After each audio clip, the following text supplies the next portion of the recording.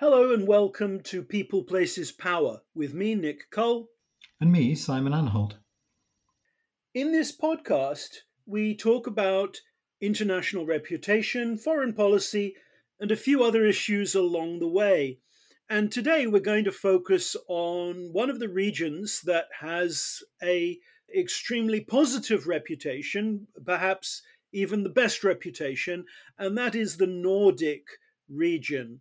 And so to kick us off, Simon, is it indeed your view that the Nordics have the best regional reputation of all? And how do they perform in good country as compared to the Nation Brands Index? Well, of course, comparing regions is difficult because it's apples and pears, isn't it? And they're all different sizes. As a cluster, I would say probably the European Union or Europe more broadly undoubtedly has the best global image. But within that, there's this cluster of Nordic countries, and they tend to cluster towards the top. So they do very well. In the Nation Brands Index, they're pretty much always in the same order, almost whatever you're looking at. Sweden comes first, always. It's the best known of the lot. I think this is partly cultural. I often say that the Swedes are the Americans of Europe, or rather the Americans of Scandinavia, in the sense that they're natural showmen and showwomen. They produce a lot of famous branded products. They tend to shout about themselves, and all of the other Nordics are secretly rather envious of this, although often criticize it. And then a few places further down, you tend to get Norway next.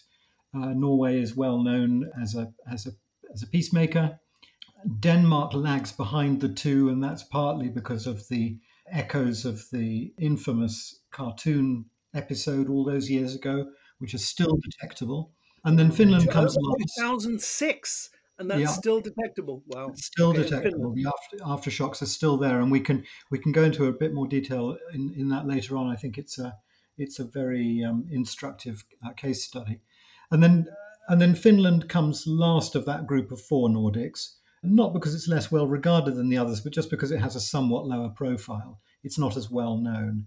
We don't normally include Iceland, Greenland, the Faroes, Åland, and other components of the Nordic region, but no doubt they would come somewhat lower than those four if we did.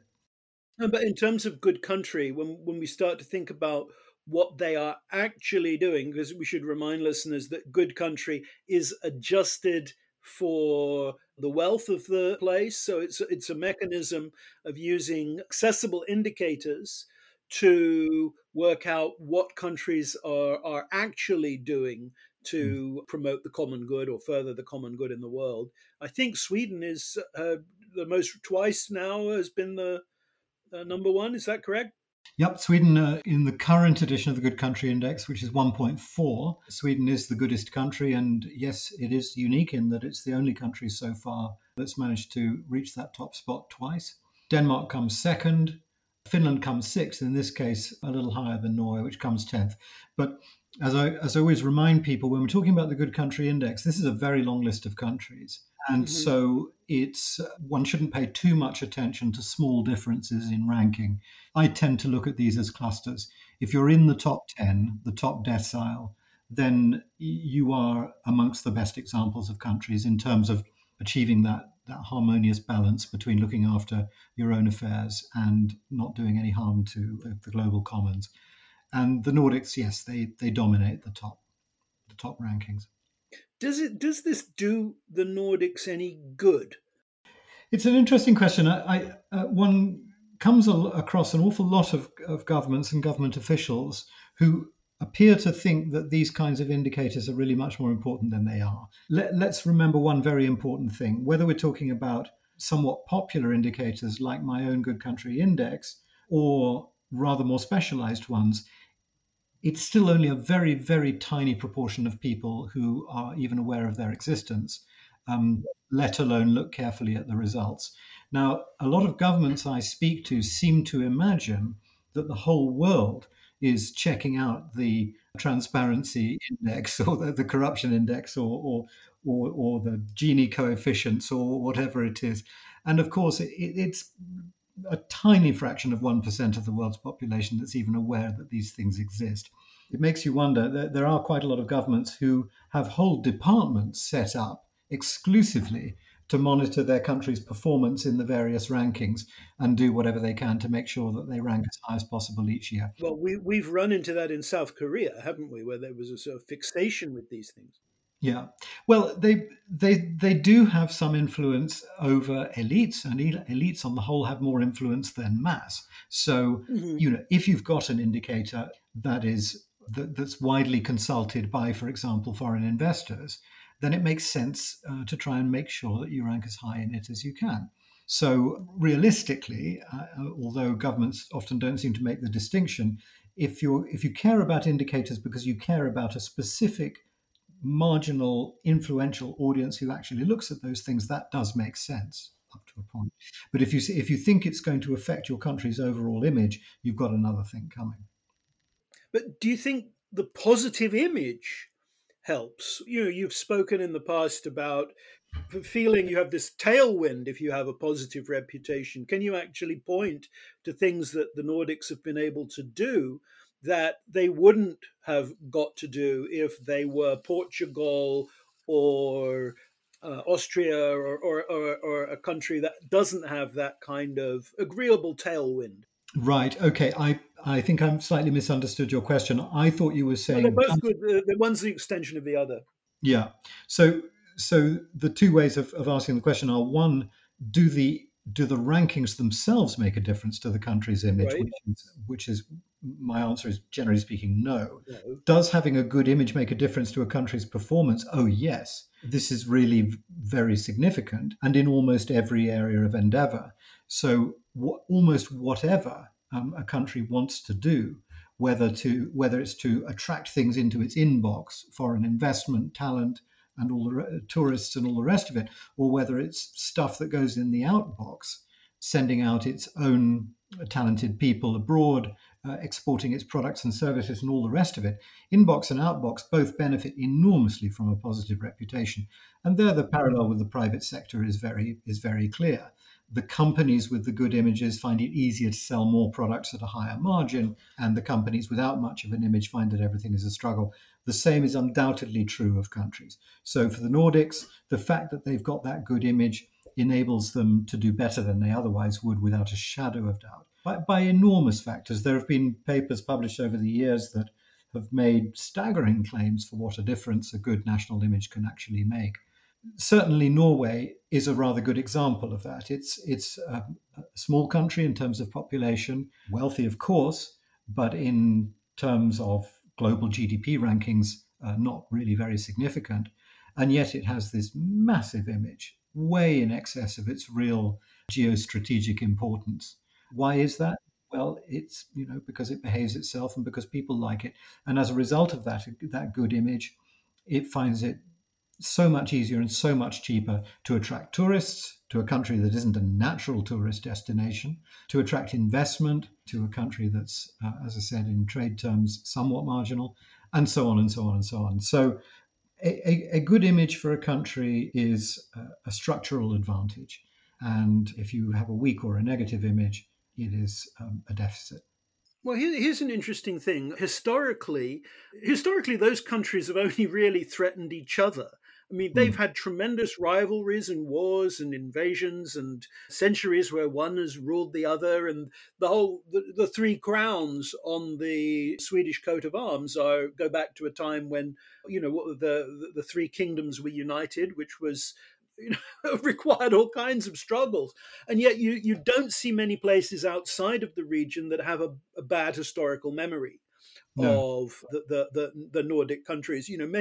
Maybe people on the east coast of the UK might still be traumatized by Viking raids, but they've got a remarkable record of being aloof from the big global struggles of maybe the last 250 years. And perhaps that's part of this story too, that we don't have the same negatives that are present with the other significant European countries that had more active colonial past, for example, or were involved in the world wars in a different way. And Yeah. Sweden's problem was that it was neutral in World War II. And a part of the history of the image of Sweden is convincing the world that that was okay and is not some dreadful moral burden that has to be expurgated in later years. This is the same problem that Switzerland has had. Yeah, that's absolutely a very good comparator. Yeah, yeah. Well, I mean, power has clearly shifted away from the margins of Europe during the last couple of hundred years, and these countries have subsequently found themselves struggling to survive, rather small and rather distant, and no longer politically powerful. And as a consequence of that, it's sort of pulled them together, and they've learnt, I think, very quickly and very deeply the importance of cooperation and collaboration. And those words, cooperation and collaboration, are the words that one hears most frequently when working in the Nordic region. It's an approach that it's an article of faith amongst the Nordics, and particularly amongst the Scandinavians. And that is, I think, also part of the reason why they rank so high in the Good Country Index, because they have a habit of collaboration. They are a particularly cooperative mini region within an intrinsically collaborative whole, i.e., Europe. Mhm. And so they simply have more practice, more experience of working together across borders than most other countries. And they've seen that it works and they believe in it. And therefore, it's not really surprising that on the indicators that create the Good Country Index rankings, they perform exceptionally well. This is what they do every day, and they've always done it. Yeah, and you can see how there are other European countries that kind of have the same ethic. I'm struck by the collaborative initiatives coming out of Netherlands, Hmm. and I think you see the same good country pattern with Netherlands, don't you? Yep. This is the Northern European culture. It's the UK somewhat apart, as we know, but broadly speaking, Northern continental Europe. It is all about working together. The, the other interesting thing, just going back to this point about the Swedes being quote unquote the Americans of Scandinavia, the extent to which in that framework of collaboration you push yourself forwards or you don't is very interesting. And it's one of the big differences between the Scandinavian nations. The Swedes are rather good at making themselves the star of the show. They brag rather effectively and rather disarmingly all the time. The Norwegians, the Danes, and the Finns don't. They do the opposite. And if you look at their trading habits over the last few centuries, you can see that the Danes and the Norwegians, rather like the Dutch, equally modest, tend to make partnerships in other parts of the world. Their profits tend to come from unbranded industrial components. They're B2B. They don't care to be in the spotlight producing huge numbers of consumer goods to end users. Whereas Sweden is all about that. So you'd have a tough job trying to think of 10 famous consumer brands from Norway or Denmark. Sweden is easy. And that's a really important difference between them, I think, that the Swedes have always been instinctively protagonists, and they push themselves forwards and they benefit as a result. And you can see that, as I said, in the Nation Brands Index, their image is just stronger than the others. Hmm. I sometimes say that all the Nordics that are not Sweden have to pay a kind of Sweden tax on everything they do. So if you are, for example, a Danish consumer brand like Bang& Olufsen, who make high-end hi-fi, I think it's probably very likely that some percentage of their profits end up going to Sweden, because most people don't imagine that that's a Danish consumer brand. The concept isn't familiar to them. They're aware that it's Scandinavian, and because Scandinavia is associated with Finland, Bang& Olufsen are probably paying a bit of a Sweden tax there, so that 5% of all the goodwill that Bang& Olufsen accumulates probably ends up going to Sweden and to Right. Scandinavia generally. And it's probably the same thing with I Norwegian. guess Royal Copenhagen porcelain are doing more favors because the location is right there in the title. But one thing that impresses me about that region is the openness to learning overseas and a kind of a dynamic where there is no assumption that you have to be kind of intellectually self-sufficient. And there are tremendous examples historically of or Danes, that's the country I've looked most closely at, Danes going overseas, studying, coming back to Denmark with their skills, techniques that they've learned elsewhere, and then transforming the quality of the indigenous product in Denmark. So you take Jacobsen learning brewing in Germany and coming back and founding Carlsberg, and then actually building that into Danish culture by setting up an institute that's all about dialogue with foreign countries. So it really becomes part of the what it is to be Nordic, is to learn from others, to bring it home, to put your own spin on it, and to be in a cooperative dialogue with the outside world. And there are many regions that don't see things that way yet, or haven't internalized it to that extent. And it's not total fantasy to speculate that that's something to do with their remoter history. These are seafaring nations with very long sea coasts and not particularly productive native lands. And so that combination means that if you want to prosper and you don't want to starve, you have to get on a ship and you have to go to other places and you have to do Right, it respectfully. right. The Vikings tried the other way, that worked too, but you go to other countries and you learn from them or you steal from them. But and I also think that the experience in the 19th century was important. You know, there's a saying in Danish politics immediately after they lost the war with Prussia and lost those southern provinces, that what has been outwardly lost can be inwardly won. And the idea that you can focus on the self and being as good as you can be, and having a meaningful inner life for your people, that's a struggle you can engage in, rather than just defending your outermost provinces. And so it's like an alternative frontier for the country, an inner frontier, rather than holding the border, which they couldn't do at that moment, or had failed to do at that moment. Mm. And any enthusiast for human development studies would immediately applaud that for being just tremendously more advanced and more grown up than the majority of other countries. Yeah, I think it's relevant to some places right now that have suffered the tragic loss of provinces that they valued. Thinking maybe of Armenia, that to have an alternative idea of what your national identity might be, rather than holding firm the outer lines. Yes.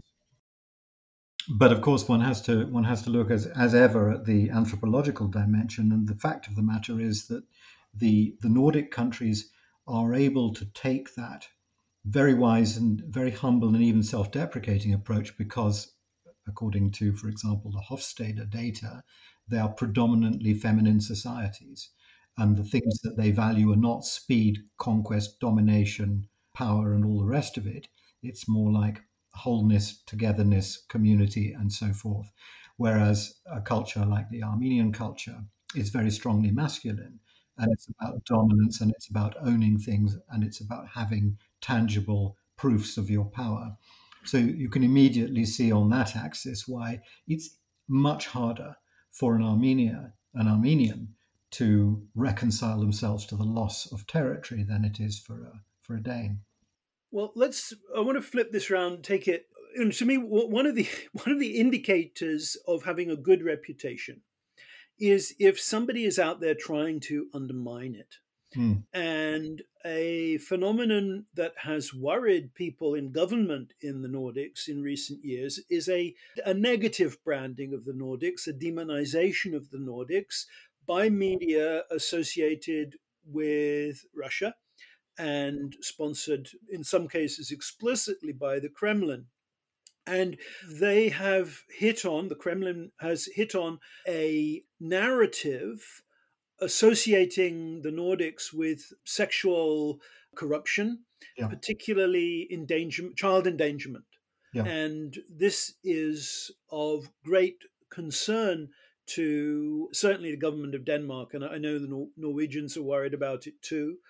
And you can see how by every time there's a story that can be spun in this way, it is spun and it is pushed by Kremlin media. For example, there was a case a few years ago where a giraffe died, or a giraffe had to be euthanized at the Copenhagen Zoo. And the zoo thought it'd be great to bring in school kids to view the autopsy of the giraffe. Now, the Russians were able to talk about this as if it was child abuse. Mm. Also, the phenomenon of Nordic people adopting kids from Russia has been turned into a negative by saying, oh, the Nordics are adopting these kids to molest them. Yeah. And then the harder the Nordics try to adopt Russian kids, the more interested they can be portrayed as being in molesting Russian children. And there's other stuff too. I don't want to repeat the rumors because some of them are so colorful that the repetition completely outweighs the denial. But it's become absurd where there are Nordic laws to outlaw a thing become indication that it's a common practice, various perversions and that are being highlighted or alleged by Russians. And I think that's really interesting because surely that does indicate a desire to, or a recognition that a lot of people in that part of the world, that northern European part of the world, including Russia, do admire what's possible in the Nordics. And if it weren't something that was seen, the positive reputation were not seen as positive, they wouldn't bother to undermine it. So it's No, a backhanded compliment, mm. even as it is a problem. Sure. Well, I mean, the strategy behind it, if one can dignify it with that word, is very clear. These are the poster children of successful liberal Western democracy. They're the examples that are always adduced whenever people are defending that model, and justifiably so. So, if the people who are contesting that model and want to see it defeated manage to destabilize the whole system and question people's beliefs that these countries are well run and well managed and that people are happy there. Well, that's their agenda. What's so very interesting about these stories that are attempting to paint a rather bleak picture of Scandinavia is how promptly they're reflected and mirrored by elements within the country themselves. Right. An awful lot of for example, you'll remember at a certain point Sweden changed the way that it counted rape cases, and that caused a hike in the figures, and that was immediately portrayed on social media as Sweden becoming the rape capital of the world. And the people who jumped onto that story most it was a fake story because it really wasn't true at all, but the people who jumped most vigorously onto that bandwagon were Swedes. One would hazard a guess from the extreme right. And I was at first puzzled by this. Why are they trying to damage the image of their own country? Normally, you would expect right wingers to be nationalists and promoting their own country. It did just occur to me that conceivably what they were trying to do was to put off migrants. It's a little bit like deliberately soiling your own nest so that you don't get other birds trying to get into it. But all of the stories appeared to be deliberately chosen to put off would be migrants. There were stories about, for example, the lack of adequate pension funds available for older people. So it's as if they were putting out a warning message to a Syrian family who might want to move to Sweden. Our government will let you starve in your old age. Your daughters will be raped in the cities. Gangs of racists will beat you up if you venture outdoors at night, and it's a real threat to the good name of those countries. Alongside it is a parallel threat, which is amongst that small percentage of the world's population that is aware of these rankings, there's beginning to be a little bit of a blowback in the sense that you hear more and more people saying, oh God, not the Scandinavians being perfect again. And it ends up, human nature being what it is interpreted as a kind of appalling smugness on the part of the Scandinavians. They're all right. They don't care about us, which is, again, really very unfair. But it's a challenge. And if you've got a very good reputation, as I always say, it's a thing you rent, not a thing you own. And you need to continue to deserve it. Yeah, and I think if you talk to wise community leaders, intellectuals in the region, understand that the region still has things to learn to retain its positive reputation, and particularly around multiculturalism. I'm thinking that it's 25 years ago. I did a lecture in Finland for the British Council and asked who in the audience thought that large scale immigration into the UK had benefited the UK, and every hand of this was Finns who studied the UK, every hand went up. They could all see how Britain was better off for having had large scale migration. And then I said, and who would like Finland to benefit in the same way? And every hand went down. The inward lookingness, the hostility, the kind of a low underlying xenophobia Mm. is a risk. And a wise Nordic would understands that there are some barriers the society is still negotiating, and maybe the cartoon crisis goes to the heart of that issue, where for all the virtues of Danish society, they were not able to deal well with the cartoon crisis, and insisted not only on publishing the cartoons, but then on not seeing that there was a need for an apology or for a management of bad feeling within the country or in the wider world. But why don't you talk us through what you saw with the cartoon crisis back in 2006? I certainly agree with you that the response wasn't very clever. I think it was Anders Fogh Rasmussen who was the prime minister at the time, and I seem to remember him taking really quite a combative stance in the international media and kind of lecturing the Muslim world and explaining to them this was a newspaper. In my country, the state doesn't control newspapers. And his point is correct. I mean, of course, it's absolutely true. This is not Denmark criticizing Islam. This is a newspaper deciding to criticize Islam. But then again, the state supported it. Mm-hmm. And so it's really not as simple as all that. I suppose what, for me, the cartoon crisis showed more than anything else was the risk of having too simple a reputation. Denmark always ranked very high in the Nation Brands Index, especially within Europe, but even beyond Europe, wherever you looked, people admired Denmark enormously. And if you looked at the responses of people in predominantly Muslim countries around the world, they admired Denmark no less than anybody else, in many cases because Denmark was the kind of country they wished they lived in. It was prosperous, it was fair, it was wealthy, it was secure, what everybody wants in an ideal country. And that was really all they knew about it, nothing else, because it's not a prominent country, it's not a famous country, it's not a country that sticks its neck out in any way. So they knew it was Scandinavian, and therefore they knew that it was well organized and generally a very well put together place. And then the cartoons were published, and they knew two things about Denmark: that it was the Scandinavian country that had insulted their profit. And of course, the insulting the profit outweighed the value of it being a Scandinavian country, because that's only a benefit to its own population and not to anybody else. And that 50% of negative equity was enough to sink the ship. Now, that couldn't have happened with the United States of America, because people know so many things about America, good, bad, and indifferent, that one thing, even if it's tremendously bad, and Lord knows America's done some tremendously bad things in the past, like actually invading with bristling with weapons and bombs, predominantly Muslim country, and yet it doesn't sink the ship. So the risk, I think, for countries like Denmark and its Nordic compatriots is that people just don't know enough about them. The image is very good, but it's very thin, and that's the risk. Well, but I guess that drawing this to a conclusion, we're left again with a kind of message that good reality makes a good image, but that you have to work at maintaining the good reality.